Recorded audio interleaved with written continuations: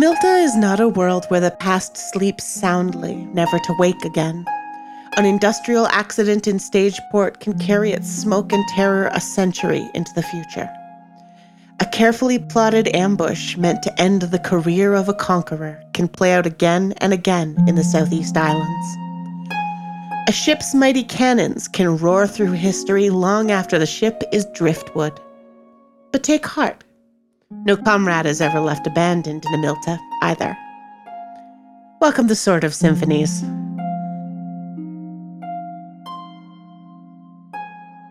I am your host, your king, your undisputed grand champion. It's me, Kat. Hi, Kat. Hi, Kat. Hello again. Hello again. This is not our third, fifth, eighth time doing this. Nope. Nope. This is correct. No, this is, I think, the 50th time, actually. 51st, maybe. You added another word to your title this time, and frankly, I'm here for it. Hooray! Hello, everyone. That one was Kirsten. It's me. And through the magic of recording, no one can tell if we need to, add ADR or we've recorded several takes. So for them, this is the first hello. Hello. Hello. Hello. Hello. That one is Nick. Yes, this is me. And the second one is Kathleen. We're going to start with Nick. Yes, this is Nick. Kathleen is... This one's me. I'm Kathleen. We have everybody. We're all here. Previously on Sword of Symphonies. The party was locked in combat with an enormous horror dredged up from the bottom of the bay. They fought it on the ice and eventually managed to destroy it, but it was only one portion of the swarm. The swarm has overtaken Naka, as it always does when the sun goes down. The party held off the swarm as long as they could, but realized that it was a fool's errand trying to fight all the horrors, and they retreated to the Westbreaker. Once they made it back to the Westbreaker, they cast an enormous cord, and Cobb summoned the spirits of his fallen comrades, the crew of the Darling Beatrice. And now, the crew of the Darling Beatrice, specters cast in red, are fighting alongside the Golden Crusaders, resurrected from the Glacier Legion's memory, holding back the horrors so that the Westbreaker can get its boiler running.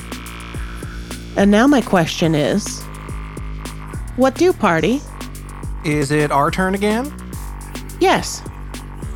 You successfully made the Outlast rolls to get away from the swarm, which means combat's over. You're on the Westbreaker. Now my question is, what are you going to do? So the boiler's not working. Is there any wind or anything? Could we use the sails if we weren't stuck in the ice? There is some wind. I wouldn't say it's a gale or anything, but there is some wind. Okay. In that case, I think Cobb is going to cast another spell now that he's got all of his scatter back. Yay! So Cobb is going to stand up on the bow of the ship, and he is going to reach for the sword that he doesn't use. Which one? The captain's sword. Oh, the one on the left. The one on the left. Mm-hmm. And he is going to cast True Cut, and he is just going to cut a giant hole in the ice. Ooh. That's gonna cost so much. Oh, you don't see just how wide my smile got for a second there. No, I love it. I absolutely love it. I am gonna ask you for 6 scatter. This is a huge feat. I'm gonna, you know what? I'm gonna dump 8 into this just to make it even crazier. All right, just a little bit more anime. Just a little bit more anime. Cobb then is going to reach for his saber, and as he grabs the captain's saber, the final piece of the Darling Beatrice on his left arm evaporates, but takes with it his coat, and in its place is a bright crimson coat with a large embroidered golden lotus on the back of it. And he is going to draw the sword and cut a monstrous hole in the ice. I like that very much.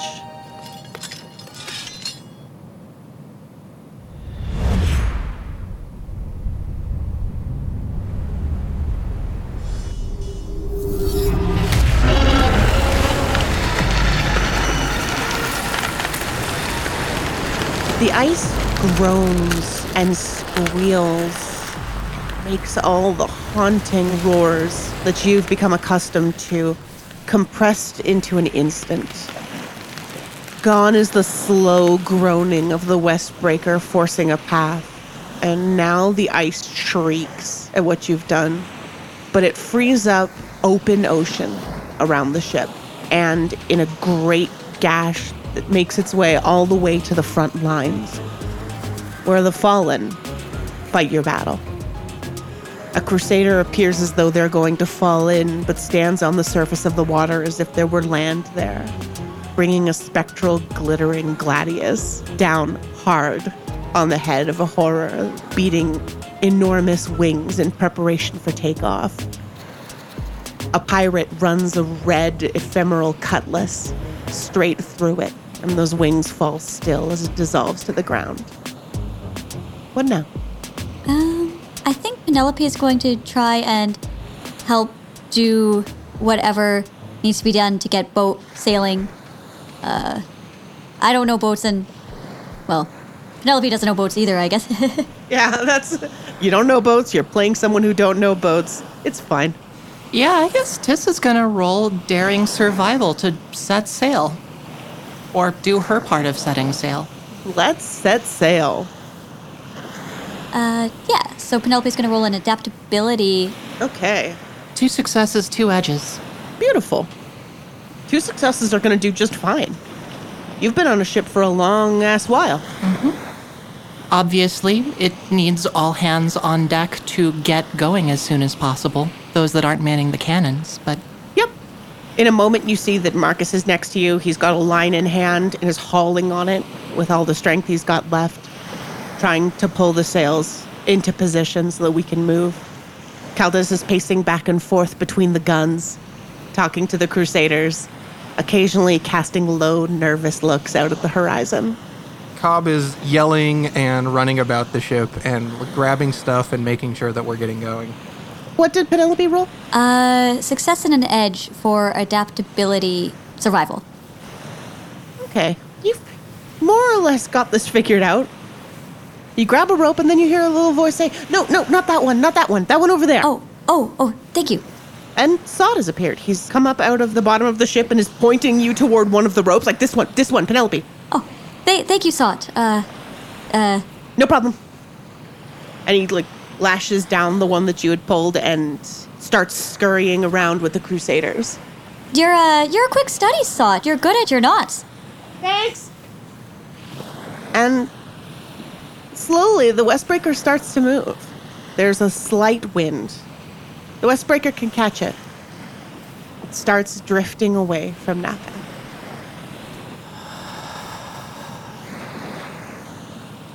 And as the ghosts of the fallen and the survivors of the Glacier Legion hold back the assault of the horrors of the North, the Westbreaker drifts away out onto the black, shining ocean.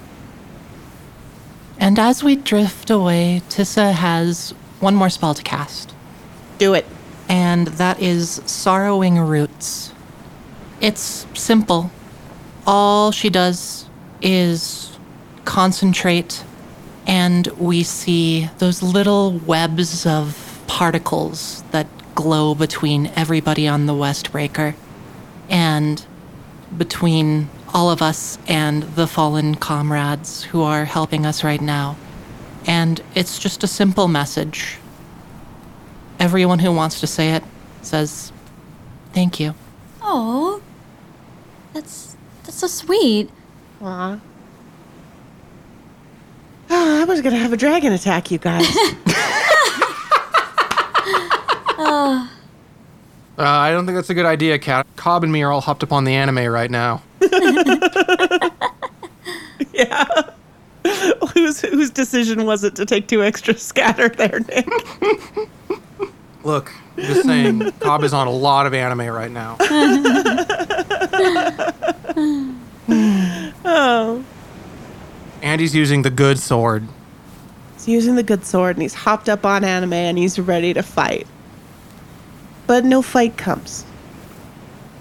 You see wings arise out of the swarm, but fall to the ghosts on the front line, to an expert shot from one of the cannons, until slowly but surely the ice of Naka is a white smear on the horizon, and the Westbreaker is in open ocean in the middle of the night in the freezing north.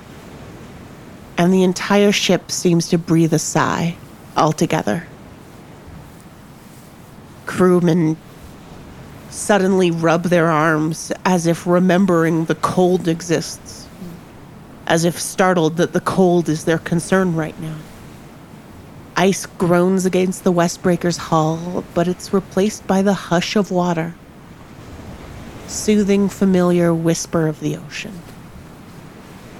The Crusaders stand at the gunwale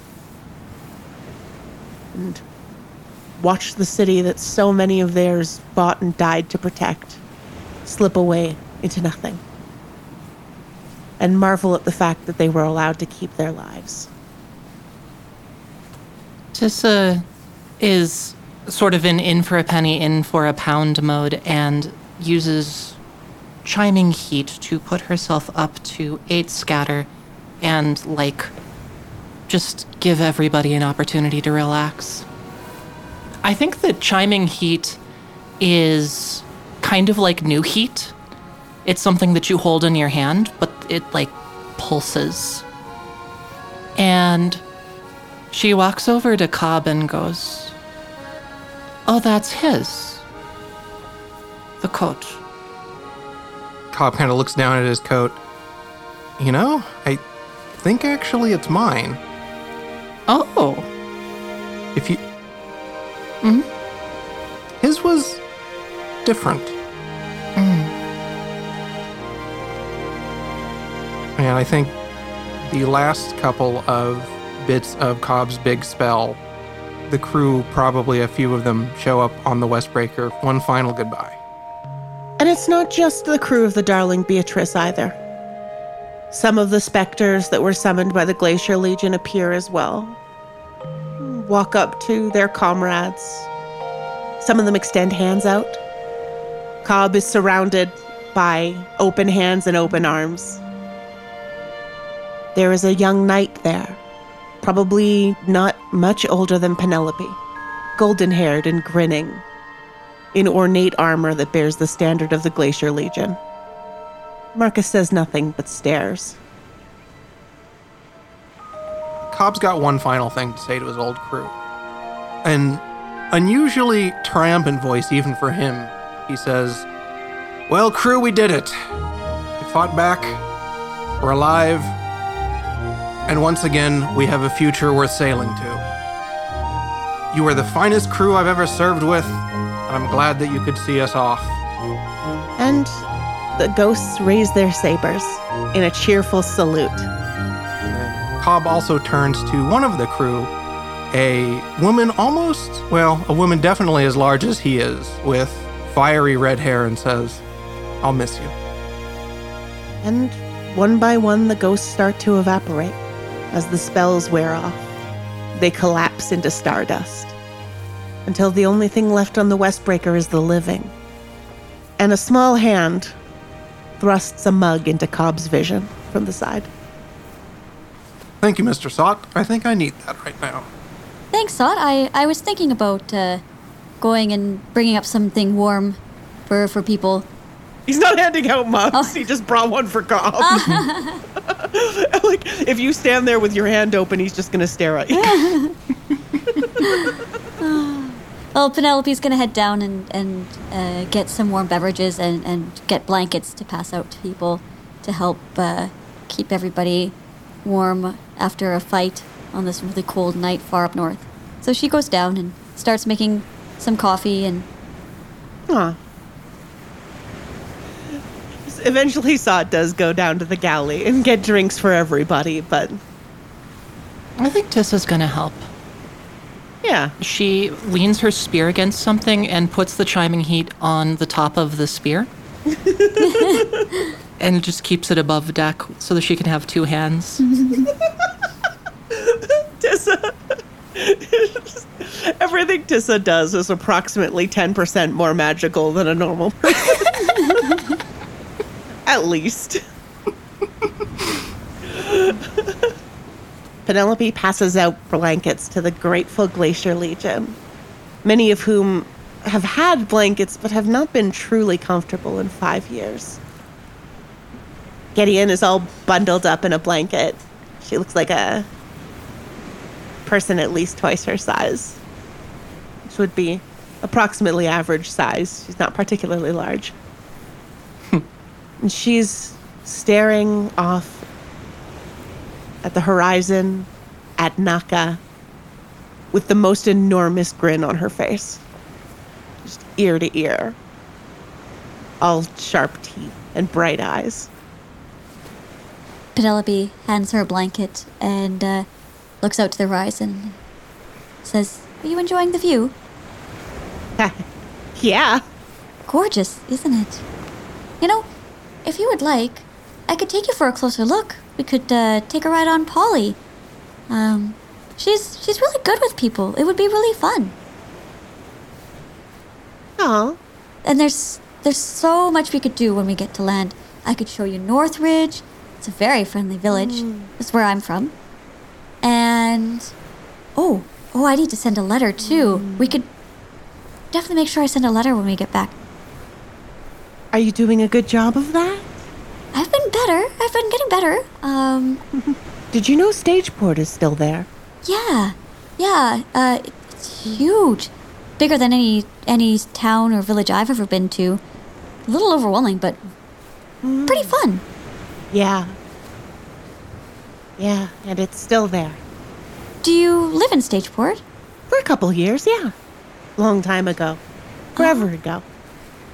It's cool. Yeah, it's a really neat city. There's someone I just have to introduce you to. She's the best. Such a fun time. Oh my gosh. You will have the best night of your life. I promise. Is it Captain Gaius Riche? Gaius Riche is really nice too, but Archknight Gaius Riche now. Is it Captain Archknight Gaius Riche? Don't spoil the surprise, Penelope. okay, well, I guess you'll find out when we get to Stageport then. I'll keep the surprise. That's ominous, Fluffy. I promise it's not as ominous as it sounds. She's really fun. Thank you for the blanket. And the invitation. Oh, you're welcome. It's my pleasure. And, yeah, I look forward to having adventures together. We can sing so many sea shanties. Try saying that 5 times fast. Sea shanties, she shanty. Ooh, I can't. It's a tricky one. There's a lot of things to see. Oh, yes. Oh, Tissa. We all made it. We all made it.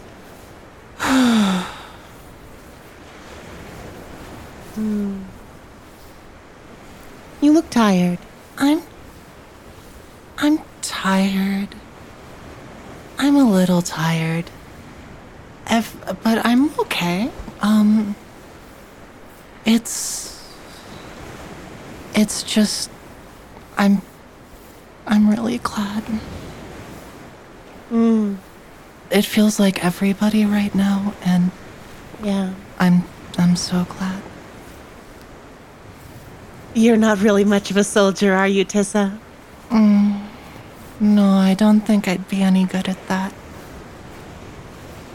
That's okay. I wish there weren't any soldiers. I'm proud that I'm one of them, but I wish there weren't any. Tessa nods and looks up a little bit.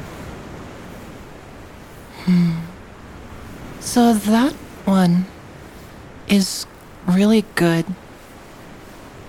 because it lets you know what you can time things by it. Oh, Do you see the way that it's blinking? I do now. Yeah. Wow. I'm never sleeping again. I think that would be okay. Sleeping's good sometimes, though. Sometimes. Sometimes. Maybe I'll sleep in the day. I've seen enough daytime. Well, nighttime is really good because you get to see all of the different things. It's, I've been learning when on the boat. Did you know that there are, like, things down there and they're moving and they glow sometimes? No. Here, come on, look. I don't know if there are any right now. Let's look. Well, maybe, I guess not. But Gideon and Tissa still lean over the edge of the Westbreaker to peer into the deep darkness of the freezing ocean. Like sightseers. Aw. Cobb is still kind of like looking over the sword in his hands, just like, it hasn't changed. It's still sharp. Huh. Maybe I should have Clara take a look at it. Yeah, weren't you going to have Clara take a look at that before, Captain? I was, but I don't think it needs it anymore. Oh. Well, if that don't beat all. Hey, I'm glad you made it back safe, Captain. Well, thank you, Mr. Sott. But, I think we had that one. And for the first time, Cobb's confidence feels extremely forced.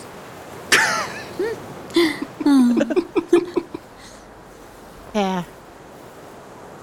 You know, when we first met, I thought you were all talk, Captain. It's good to see some of that again. Yeah, I know. I shouldn't get too good at my job, should I? Nah. I don't know. Yeah, that'd be pretty boring, wouldn't it? Being all serious doesn't suit you, Captain. And Cobb kind of like rubs at his now bandana-less head. Yeah, I think maybe you're right. Anyways, I think maybe we should get some coffee for our new night owl. What do you say? Yes, sir. I'm on it. Any rum? Nah, probably not the rum, huh? I could use the rum. I think she'll be fine. Roger. 1 coffee, 1 rum. Coming right up. And he scampers back down to the galley. Marcus is sitting down on a barrel. He's a little bit hunched and his face is flushed, and Caldus is sitting next to him. They're having a quiet conversation. Some of the Crusaders have wandered down to their bunks, but the Glacier Legion is still largely awake, looking out at the night around them. Are we hugging the coast, or how out into the ocean are we right now? The Westbreaker was just headed away from land. Just away. I guess that makes sense. We were... Away, yeah. We're not hugging the coast right now. Navigation is a thing that we can do when there isn't an army of angry, all-consuming trauma spirits coming after us. Yeah, that's not a great time. Yeah. True enough. Yeah, we'll leave them to their stuff. Okay. So now my question is, how does everybody pass the night? I think Penelope spends most of the night awake with a combination of adrenaline from the fight and the extra coffee and the cold. She kind of has all this nervous awake energy and spends the night on the deck, cuddled for warmth next to Polly. Just thinking about things, gazing off to the distance. Polly falls asleep much, much faster than Penelope does, and wraps her wings around Penelope, like she does. Aww.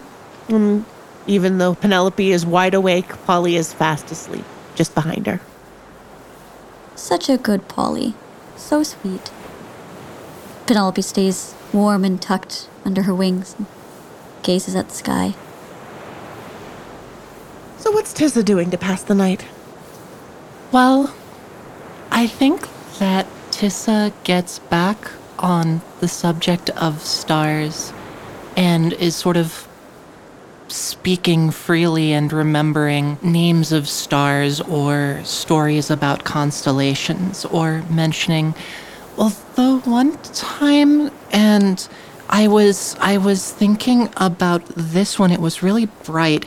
And then I just tripped over a thing, and that wasn't the best, but, and things like that, forward, and does eventually just run out of steam and falls asleep somewhere.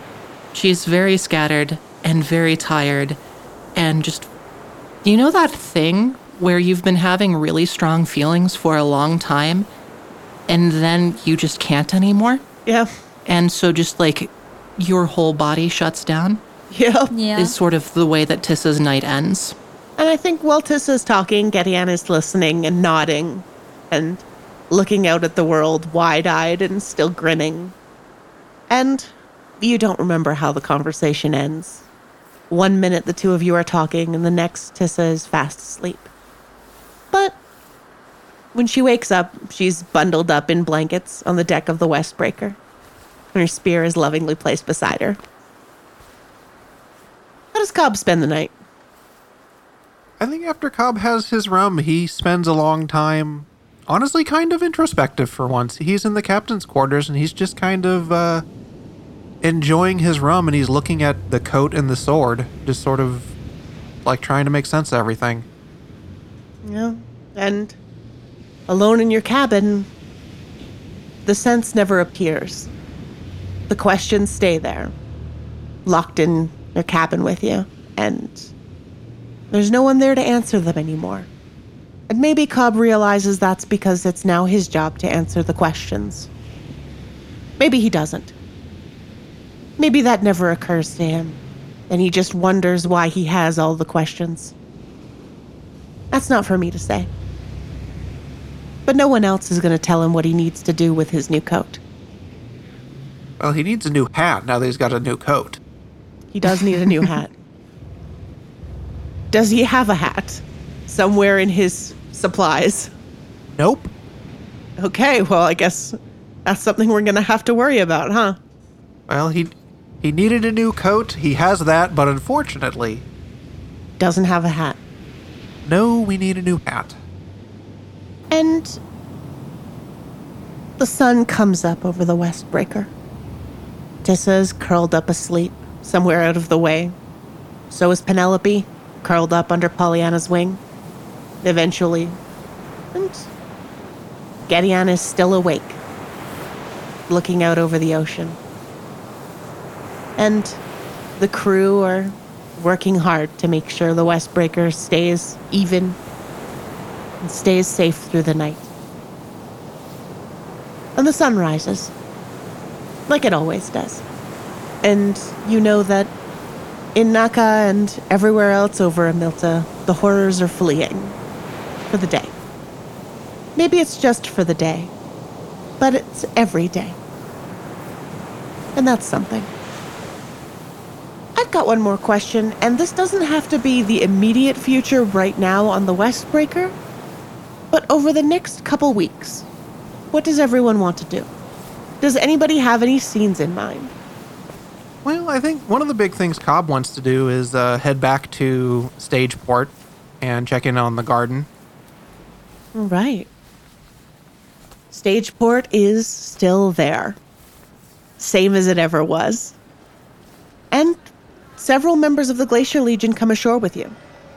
Not all of them, and we'll get to that later. But Ampe Gaius Merciful comes with you. Freosan does as well. When they get to Stageport, they excitedly greet Sheila Gaius Riche, Captain Gaius Riche. They snicker. She humors them with a stern eye roll. And long story short, the Albatross Legion grows a little bit, as the number of Crusaders willing to say fuck the North, bit by bit, climbs. And Cobb goes to see the garden. To see, I assume, the grave of his beloved captain. Yep. And, to check in on the garden. Yeah. See how Lily's taking care of everything. The garden is thriving. It is, as it always was, just a vibrant splatter of paint against the overwhelming gray of Stageport. But now there are several strong trees just beginning to bud by the time you make it back. And there are plants winding their way up out of the soil. And when you get to the garden, Lily is there. She doesn't say much, but she waves hello. Oh, yes. Hello, Lily. It's nice to see you here. How's the garden been treating you? And she looks around with a smile and nods. She seems much more cheerful here than you usually see her. You're not having any trouble with the special ones, are you? And Cobb kind of points at all the little flowers growing through the kind of swampy water. And she shakes her head and pauses for a second, holds up a hand, and runs back to her pack, rummages through it, and she finds an old book, a huge old book. She needs both hands to carry it to you. But she opens up a carefully marked page to show a series of illustrations and some long-gone botanists' in-depth descriptions of these plants. Aww. I guess they do get around. And Lily nods. She closes the book and gives it a brief hug before tucking it back into her bag. I have an important question before we end Cobb's scene. Has Cobb found a hat? Cobb has not found a hat. He'll use that scene some other time when it's more appropriate, shall we say. Because we did all kinds of hat shopping in Sageport. Like, that's a thing we did. We did, but he didn't quite end up with one that he liked. Didn't quite find one that he liked. What about you, Kathleen? What's Tissa up to in the coming weeks? Tissa is gonna, if there is an opportunity to do so, finally just go get lost somewhere. Go out into the woods, look at cool moss, hang out in a tree, step across streams, listen to birds. How do you feel about making me a discovery roll? Okay, yeah. Got a success for understanding since I'm going to roll understanding since I, Kathleen, still know that that's Tissa's highest amount of dice. That's Tissa's highest amount of dice. You see a little grove. You come across a little clearing in the forest. It's blanketed with moss. It's not very large. Large enough for 1 or 2 people. There's an enormous tree whose trunk Tissa couldn't possibly reach all the way around. And it too is covered in a thick, soft, fluffy layer of moss. Its branches reach up and shelter this lovely little clearing from the weather. But they leave enough gaps for a good view of the sky. And poking up out of the soft bottom of the forest floor, there are flowers. In all kinds of colors.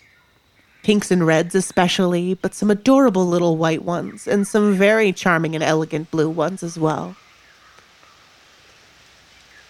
And it is a picture-perfect place to sit and enjoy a meal. Should we bring Gedium to this scene or not? I have no problem with you doing that. Okay. She's not as outdoorsy as Tissa, but she's been doing her best. She has a lot of questions about the forest and has been just traveling alongside Tissa in the woods.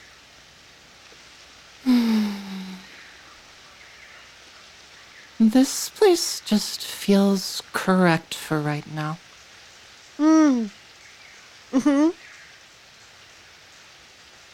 You're hungry, right? Let's sit down and have something to eat then. Yeah. And she settles down on the right, leans against the tree and kind of folds her legs up under herself and reaches into her bag for, I'm going to say some sandwiches.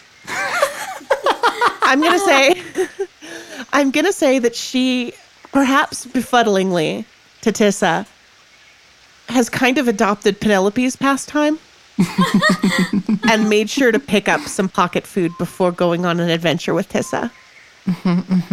So she has sandwiches in her bag and she has some fresh fruit, probably oranges. It's, I guess this actually does make sense. Like carrying stuff, because Oh, yeah. I was like, this stuff? And she points to like a vine. You can totally eat it, but it is kind of like, it makes your mouth feel all dry. Does it taste good? It's fine. It's not as good as the berries back there. But you can just eat it, right? Do you have to prepare it or can you just eat it? Like, And she has her knife out and she's kind of already cutting a piece off the vine. yeah, you can just eat it. It's, like I said, it does the weird thing to your mouth. Oh, you're right. You should try the water after that now. Oh, you're 'cause right.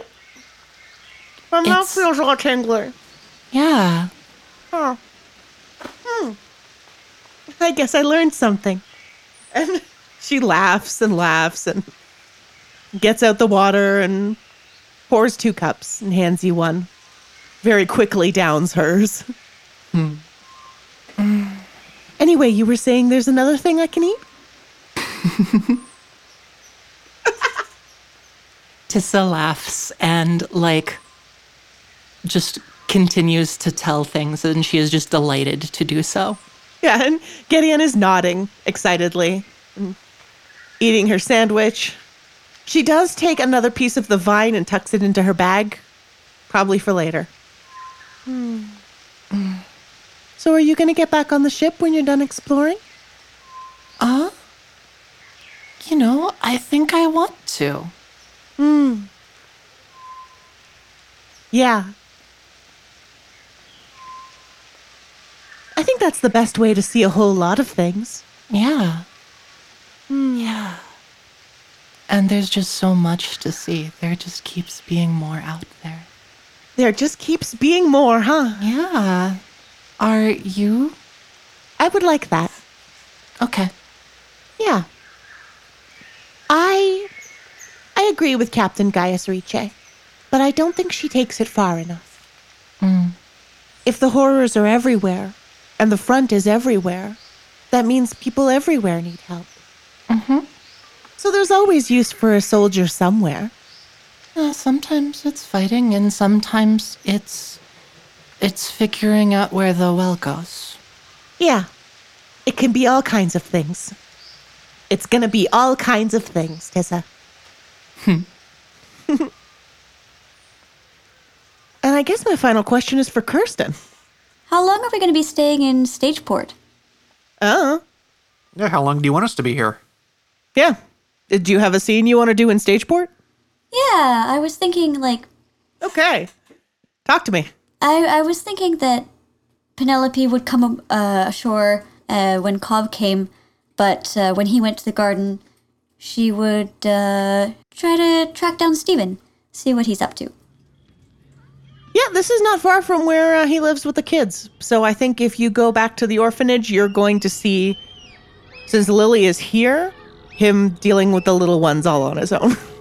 Okay. Yeah, so when she gets up to the building, she kind of peers inside and sort of sees if he's busy or, Right now, he is sitting quietly and drawing, but he's watching the kids. He looks up pretty regularly as they run around to make sure nobody's doing anything terrible. They are, but they've learned to hide it from him by now.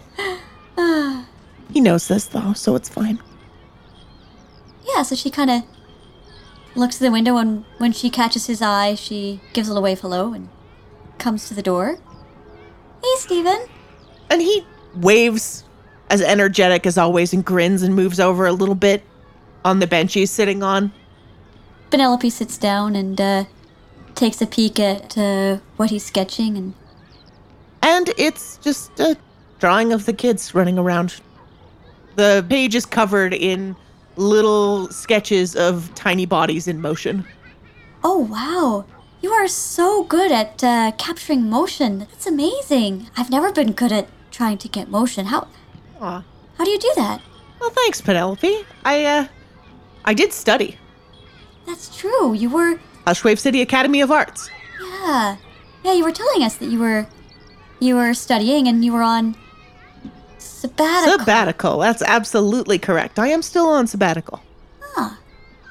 Well, you'll have to teach me how to do that. I don't know, is there a special technique or something that you... I mean, practice. It's how you do anything right.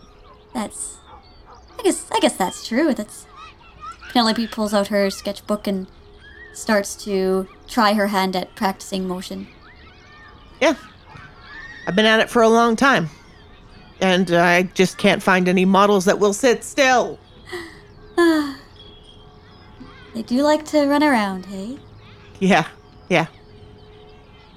So, you guys all made it back, huh? We did. Is everybody okay? Yeah, and we actually, we were able to save some people that were up in the far north. Good. It was definitely a time. Oh, There were wow. super cold, long journey, lots of ice, lots of horrors, but we made it back, so, and Oh, now we're here. Here, let me show you, I can show you some pictures. And she flips through her book and almost has like a illustrated diary of events since she sailed away from Stageport. And yeah. I think Penelope and Steven spend like an afternoon just showing each other sketches of the places they've been and exchanging adventure stories accompanied by pencil smears and charcoal here and there. aww. And also, I think Penelope takes the time to mail off a letter as well. Kirsten, Can we? Yeah. can we, can you, Kirsten, Yes. Kirsten. Mm-hmm. You can't just say Penelope writes a letter. Please give it to us. Give us letter, please. All right. Here it goes. So Penelope pulls out her pen and flips through her illustrated journal and sits down and says, "Hey everyone, I'm trying to be better about this, so here's letter number 2. Lots of things happened. Saw one of the biggest cities I've ever been to. Huge. Also, there's like an underground part to it. And met some really cool people. Make sure the young ones aren't reading this at this point. Had one of the biggest hangovers I've ever had, but it was worth it because I met one of the coolest ladies ever. Amazing. I should bring her home one time. Oh my gosh, she would love it. Okay, yes. I should bring home a lot of my new friends. Anyways, after Stageport, we went north because there was a army holdout that had been there. Well, a city, and then an army had been holding off some horrors there. And we took a big ice-breaking ship up there and rescued some people, which was good. We didn't know if we would find anyone. Again, lots of underground tunnels, ancient underground tunnels. Very, very cold. And fought a lot of horrors. That was terrifying. Oh, again, maybe keep this part away from the young ones. We got away safely. And now we're back down south. And this letter is coming to you from Stageport. Anyhow, send all my love to everyone in the town, and I love you all. And I hope things are going well. I guess must be, wintertime there. I hope you're having lots of Mom's delicious stew. Oh, I miss that stew. My God, I want stew. Anyways, love you and see you. And yes, you will have to meet all my new friends, bringing home a big crew sometime. Talk to you soon. Bye.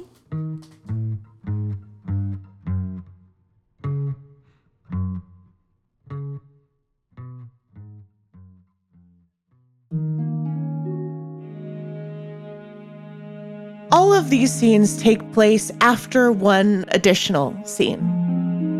On the way south, the Westbreaker stops in Hrangad, partially to resupply and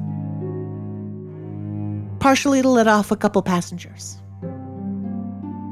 Several members of the Glacier Legion are looking to sign up with the Aurora Legion. Marcus gets off for his own reasons. Several of the survivors of the Glacier Legion have taken irritatingly to calling him Archknight. And Clara has an idea. The one thing they could successfully fortify against the horrors of the North was her masterpiece, the Westbreaker.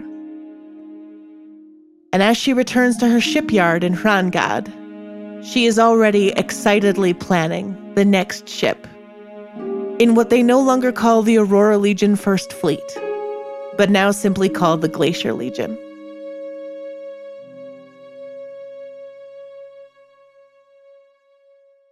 And now it's memory time. Hooray! Hooray! Actually, so for me, my memory is when she had the old botany book. That was actually really touching because listeners, we had a campaign before that we didn't record, and the character I was playing was the botanist who the book was from. So it was like sort of a meta game, out of game memory time, but it's just like it was super sweet. It's like, aw, passed down through campaigns, and it was really sweet. Yeah.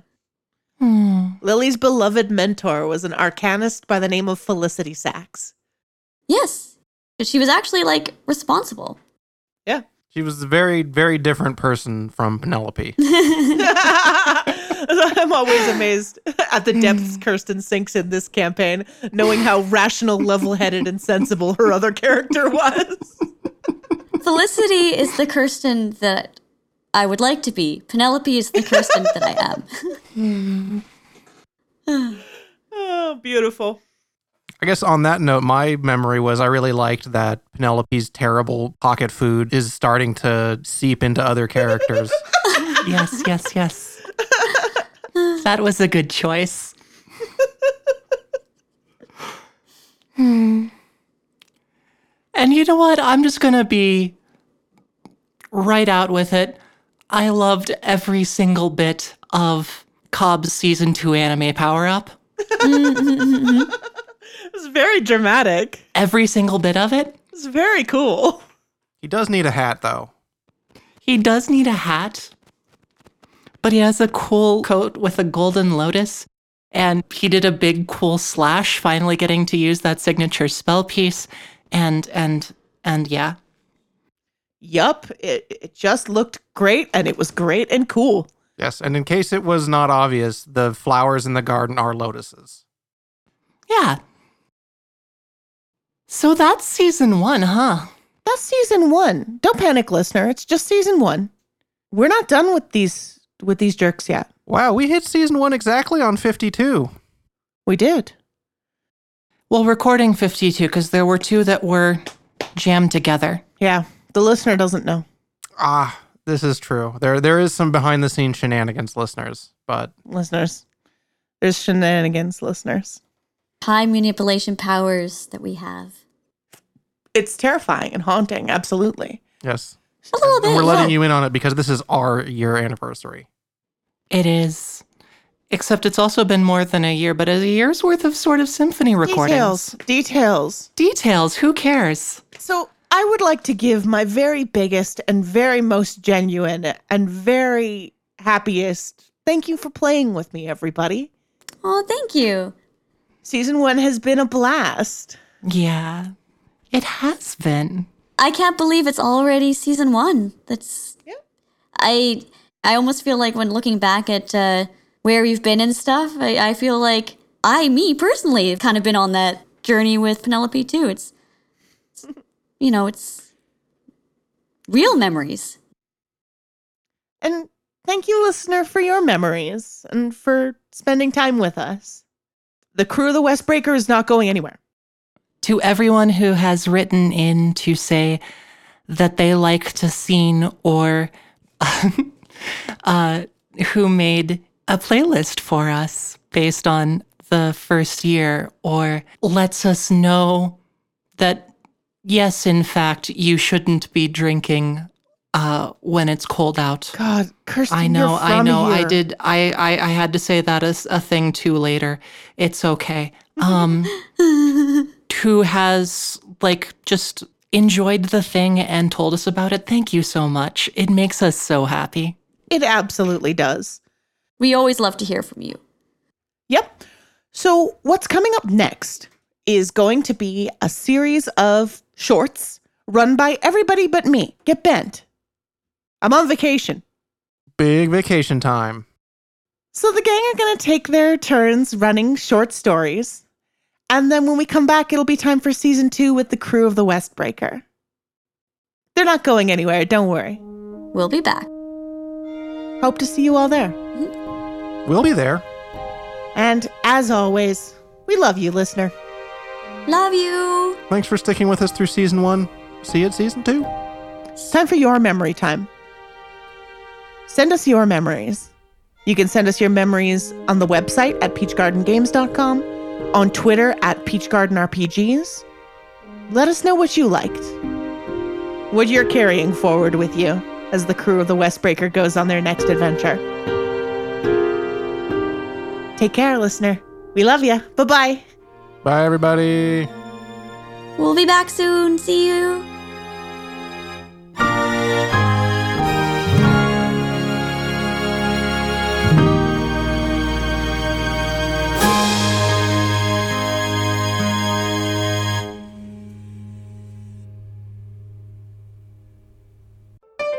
Be gay.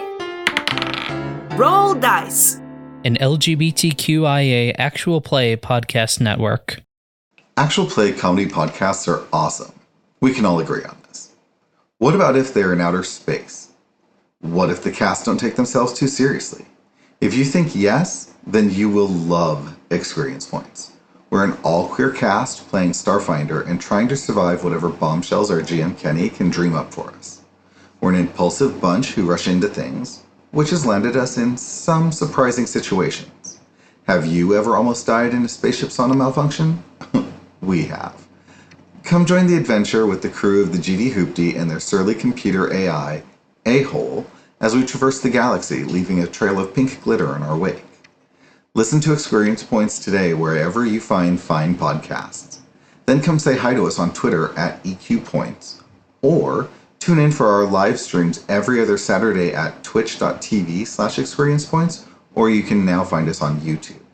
We'll be sure to unroll the pink carpet and have a cup of space chamomile ready for you.